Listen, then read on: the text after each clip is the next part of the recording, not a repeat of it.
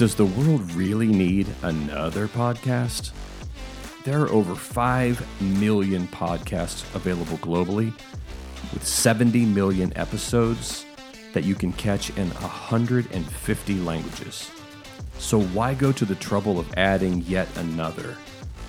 In Luke chapter 5, when Jesus finished speaking, he said to Simon, "Put out into the deep and let down your nets for a catch." And Simon answered, "Master, we've toiled all night and took nothing, but at your word I will let down the nets." And when they had done this, they enclosed a large number of fish, and their nets were breaking. So, if one heart can be touched, if one mind can be renewed, and if just one life could be transformed, then I think it's worth it. This is One More Cast.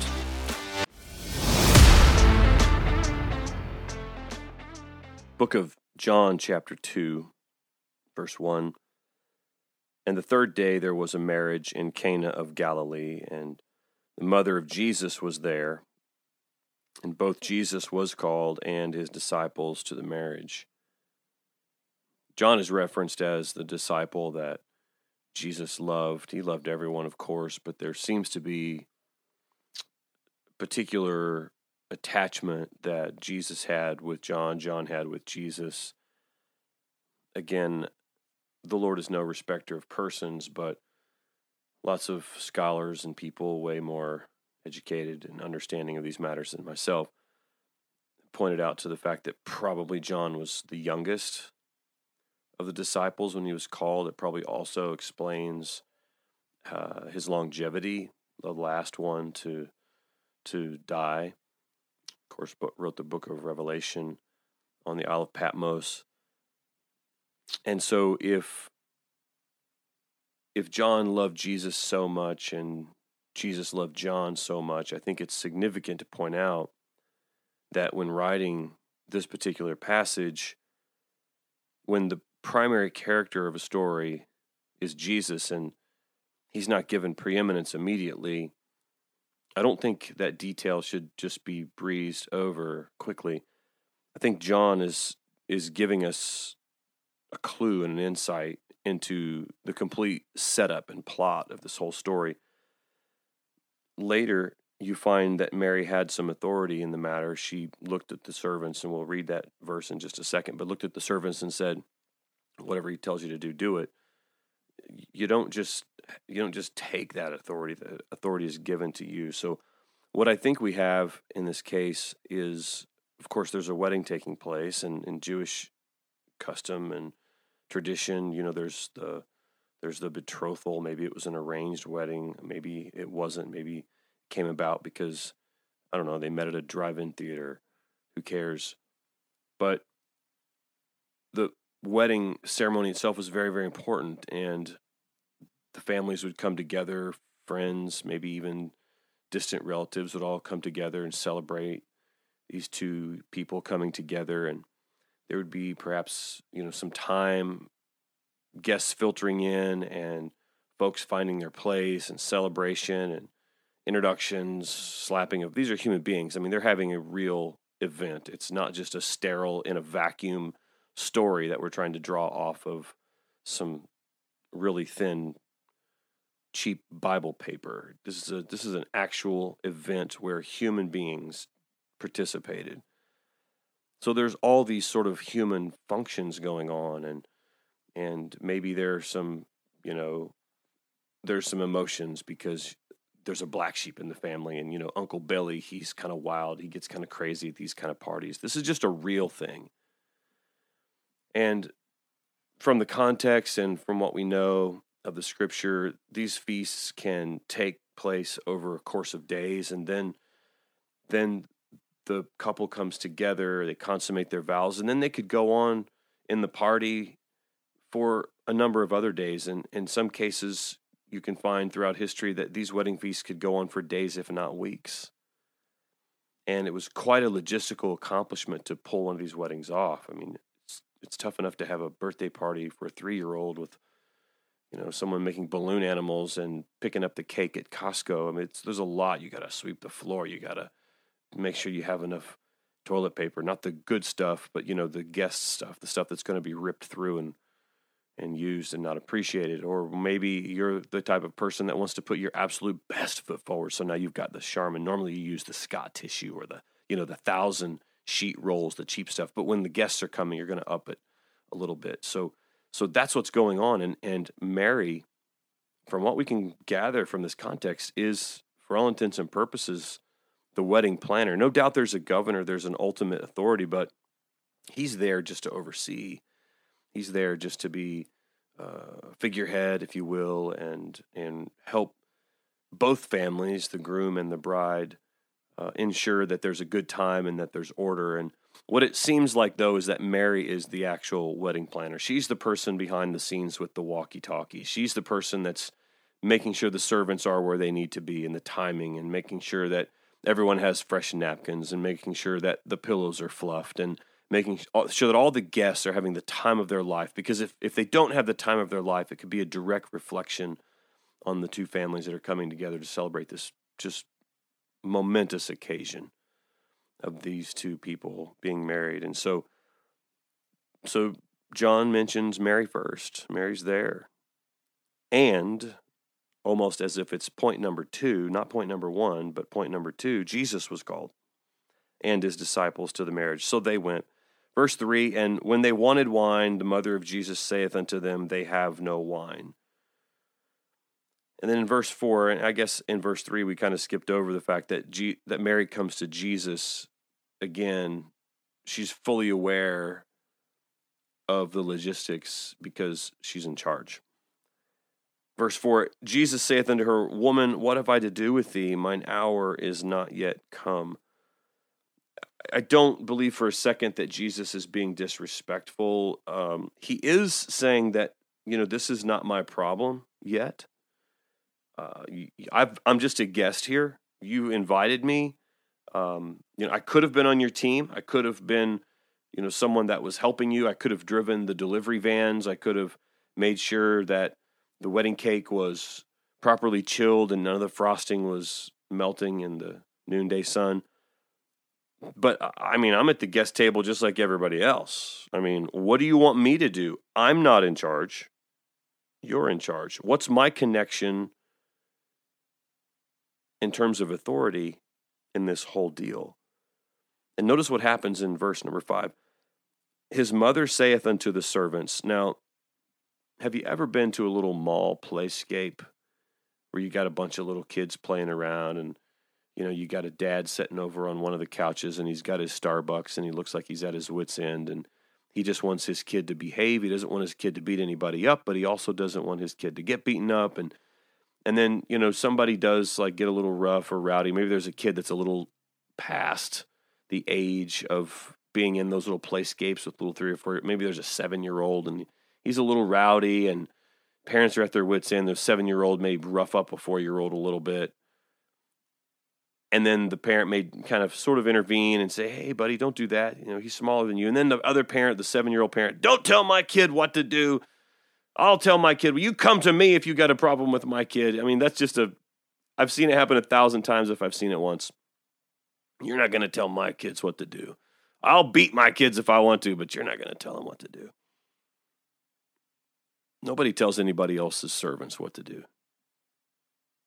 They're not your servants. Authority was a big deal in Jewish culture, certainly a big deal with the Roman occupation. You don't just assume authority for yourself and tell other people's servants what to do. But Mary had the authority and didn't hesitate for 1 second to tell these servants what to do. She looked to the servants that were there. It's also apparent that whether she went to them and Jesus was present or the servants were following her around, ready to spring into action at her beck and call. And she says, the greatest advice that you'll ever hear coming from a human being. She says, whatsoever he saith unto you, do it.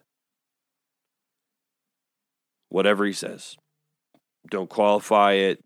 Don't check with me. We don't have time for that. We've got guests here, for crying out loud, and we've run out of wine. Someone either failed to plan the right quantity of wine, or these drunkards, these lushes, have just absolutely just ransacked all of our wine, and we don't have any more wine left. We have to act quickly, so don't worry about verifying. Just do what he says. That's the greatest advice any human being will ever say to any other human being. Whatever he says, do it. You want to hear, on a side note, some of the worst advice that any human being will ever give? I turned to Matthew chapter 27 and verse 15, and this is, of course, nearing the crucifixion of Jesus. It says, "Now at that feast the governor was wont to release unto the people a prisoner whom they would, and they had then a notable prisoner called Barabbas. Therefore, when they were gathered together, Pilate said unto them, Who will ye that I release unto you, Barabbas or Jesus, which is called Christ? For he knew that for envy they had delivered him." Verse 19, it says, "When he was set down on the judgment seat, his wife," so Pilate's wife, "sent unto him, saying," probably texted him, "Have thou nothing to do with that just man, for I have suffered many things this day in a dream because of him." Just wanted to put those two cross references together, because what Mary says to the servants is the greatest advice. Whatsoever he saith unto you, do it. And what Pilate's wife says to him is the absolute worst advice that any human being could ever give, and that is, have thou nothing to do with this just man. So the servants have now heard the voice of Mary, who they were reporting to prior. And Mary is saying, I am relieving myself of duty. I'm no longer in charge. I'm no longer the ultimate authority. The buck no longer stops at me. Jesus said it right. What have I to do with thee? He was not in charge, but now I'm making him in charge. Can I stop and pause just for a second and say that if Jesus is a guest invited into your life and you go asking him for help, or you go asking him for salvation, or you go asking him to help you overcome an insurmountable mountain or obstacle, when you need him most, and he's just a guest in your life, he will remain a guest in your life until you make him the host in your life. Until you remove him from the guest table, where he's just probably playing euchre with everyone else, all the other relatives, and having a good time and telling fishing stories. He's just there. He's present. He has his eye on you. He's constantly watching you. He has his ear trained into you. He is standing at the door of your heart and knocking, asking to come in and sup. But until you ask him to come from the guest table and sit at the head and be the boss and be in charge, his response will be, hey, I'm not going to impose myself on you. I'm not going to overcome your will. What have I to do with you? My time has not yet come. I'm just sitting here doing what I'm supposed to do. But when my time comes, when you're ready to make that transition from you being in charge to me being in charge, just let me know. Verse 6 says, "And there were set there 6 water pots of stone, after the manner of the purifying of the Jews, containing 2 or 3 firkins apiece." I think I looked that up one time. They're about 36 gallons, plus or minus, in each one of those water pots. They're huge. I could be wrong. I'm trusting my memory, which is getting worse and worse. Big water pots sitting there made of stone. It says that they were there after the manner of the purifying of the Jews. I just wanted to tag in on a couple of passages of Scripture. Genesis chapter 24, verse 32, "And the man came into the house, and he girded his camels, or ungirded his camels rather, gave straw and provender for the camels, and water to wash his feet, and the men's feet that were with him." In Genesis 43 and 24, it says, "And the man brought the men into Joseph's house and gave them water, and they washed their feet, and he gave their asses provender." In Judges chapter 19 and verse 21, "So he brought him into his house and gave provender unto the asses. They washed their feet and did eat and drink." In 1 Samuel chapter 25 and verse 41, And she arose and bowed herself on her face to the earth and said, Behold, let thine handmaid be a servant to wash the feet of thy servants, my Lord. In 2 Samuel chapter 11, verse 8, David said to Uriah, Go down to thy house, wash thy feet. And Uriah departed out of the king's house there and followed him a mess out from... Fix that. Start the verse all over. In 2 Samuel chapter 11, verse 8, and David said to Uriah, Go down to thy house and wash thy feet. And Uriah departed out of the king's house, and there followed him a mess of meat from the king.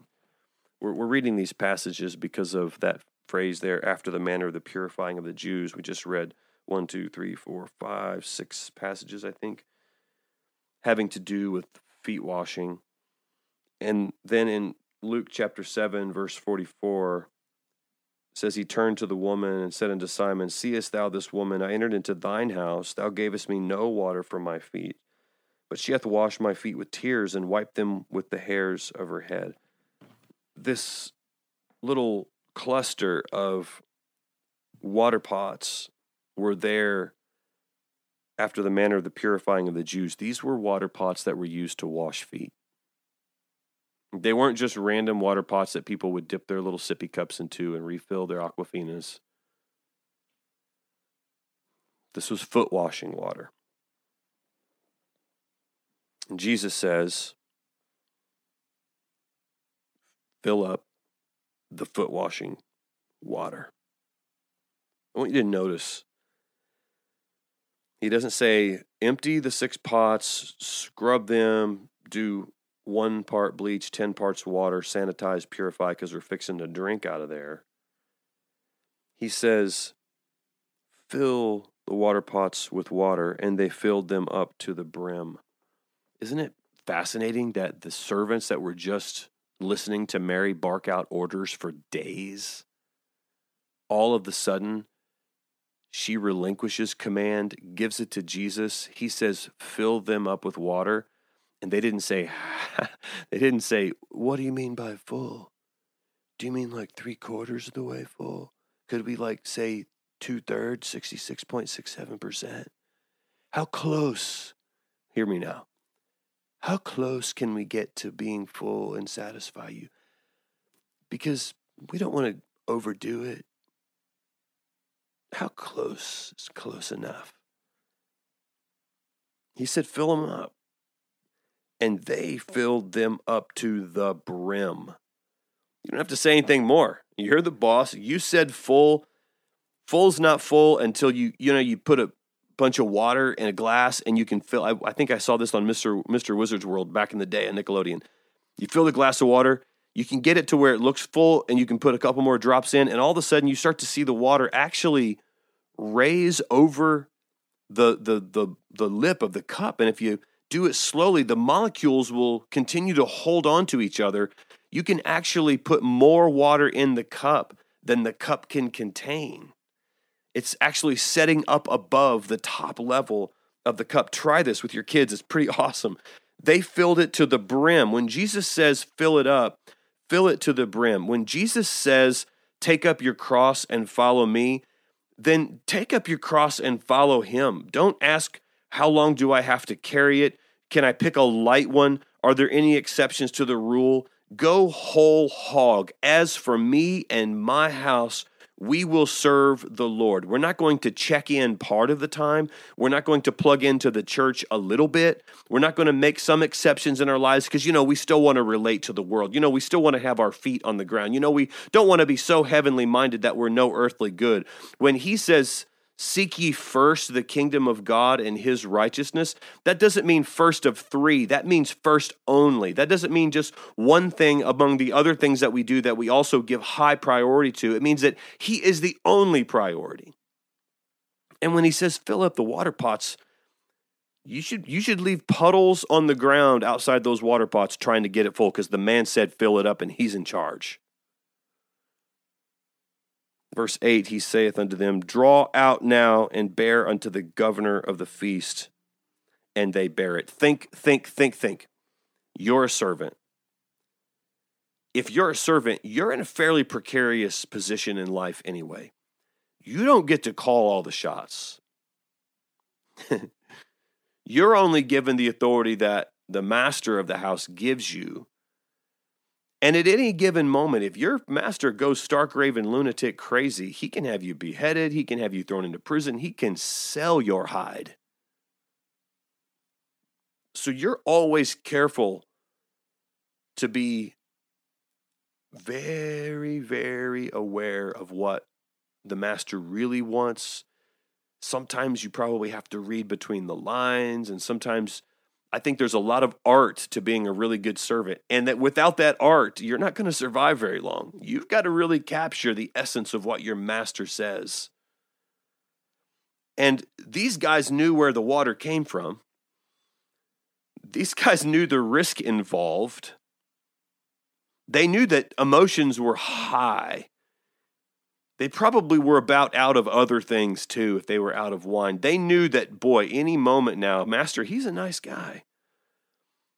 But I don't want to be made a spectacle of. I don't want to be made an example of. I'm going to be really careful to watch my P's and Q's. And Jesus says, now, go into the water pots, draw out some of that water from the foot-washing, toe scum, floaty, bacteria-ridden water. If it was clean, I don't think it was clean. But if it was clean, if it was spotless and sterile, the image of taking water that's intended for feet and serving it to the governor who's expecting wine, incredibly risky. I would probably have a nervous breakdown. I would probably lose my mind. It says that they bear it. Verse 8.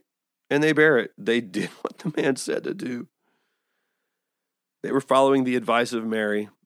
Mary's been a good boss. We've never been steered wrong by Mary. And she says, hey, whatever he says to you, do it. We've filled the water pots upon his request to the brim, by the way. And now we're bearing out this water that was foot washing water and taking it to the governor. Verse 9. And when the ruler of the feast had tasted the water that was made wine and knew not whence it was, he didn't have any idea where it had come from. That's a good year. He had no idea. I have no idea. I'm not up on my wine vernacular. Pardon me for being a teetotaler. Is Dom Perignon a type of wine? I remember back in the day hearing an advertisement, Reuniti. Does that make sense? Text me, email me, set me straight. You alkies out there.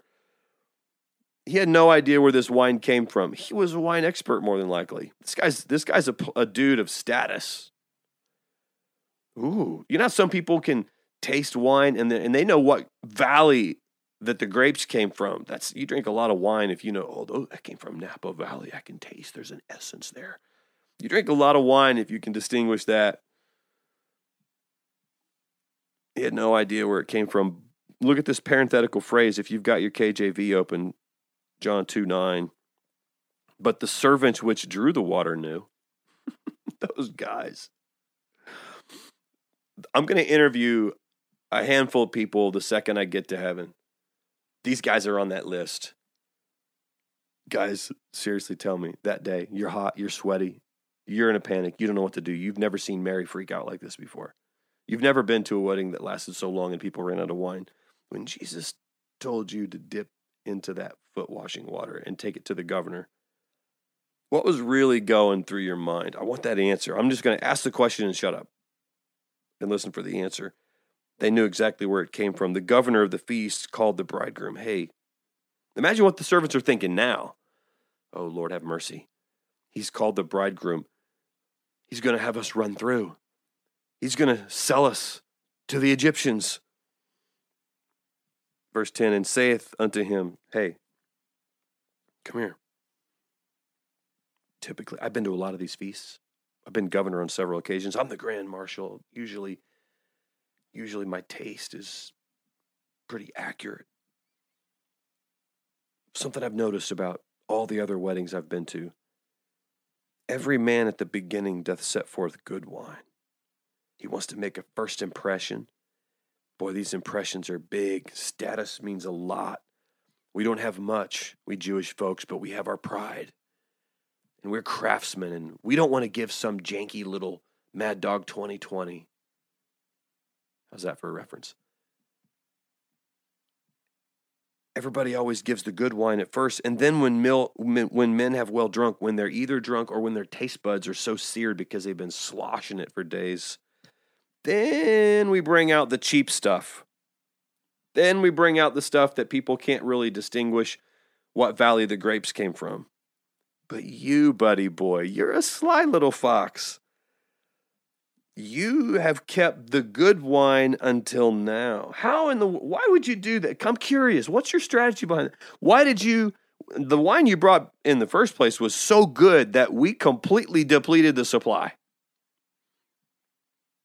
And just at the moment when we thought, OMG, we're toast because we ran out of the good stuff and we don't have any wine at all. You brought out the 50 cal, baby. You brought out the good stuff. Well, we know why it was the good stuff. We know why it was better than anything the governor had ever tasted before, because he had never tasted that year before, because that year is now. Isn't it interesting that the Lord is a very present help in the time of trouble? No, it needs to be a 50-year wine. It needs to be a 100-year wine. This is a very momentous occasion. Yeah, but you know what? Take all your man-made vintage whatever, best of the top selling of the greatest hits. I don't need yesterday's miracle, baby. I need now miracle. And when the now miracle comes, it blows every other miracle away. I don't need crossing the Red Sea right now. I'm not in front of the Red Sea right now. I've got a problem in my family that I need the Lord to give me a miracle on. I don't need Red Sea. I need right now. And this governor has tasted. He's in his mouth. He's got a right now miracle, and it is blowing his mind. It is sending his taste buds on an adventure that they have never been on before. The Lord Jesus is in the mind-blowing business, people. He's still doing miracles today. You can't set up a scenario that he's not able to just, bam, blow your mind. He's just waiting. He's just waiting for someone to say, hey, I'm tired of being in charge. I'm tired of being the boss. I'm tired of dropping the ball. I'm tired of feeling inadequate. I'm tired of doing everything that I can logistically to make it all right, make the trains run on time, make sure everybody's happy, make sure that we're progressing, make sure that we're prospering and flourishing. But I continue to spin my wheels. I'm sick and tired of being the host. I'm sick and tired of being in charge of my life. Why don't you just ask the Lord to take over?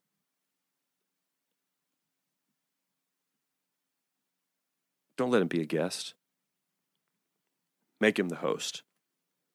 Verse 11, this beginning of miracles did Jesus in Cana of Galilee and manifested forth his glory, and his disciples believed on him. If you want to see the beginning of miracles take place in your life, ask him to be the host and not the guest, and then do whatever he says.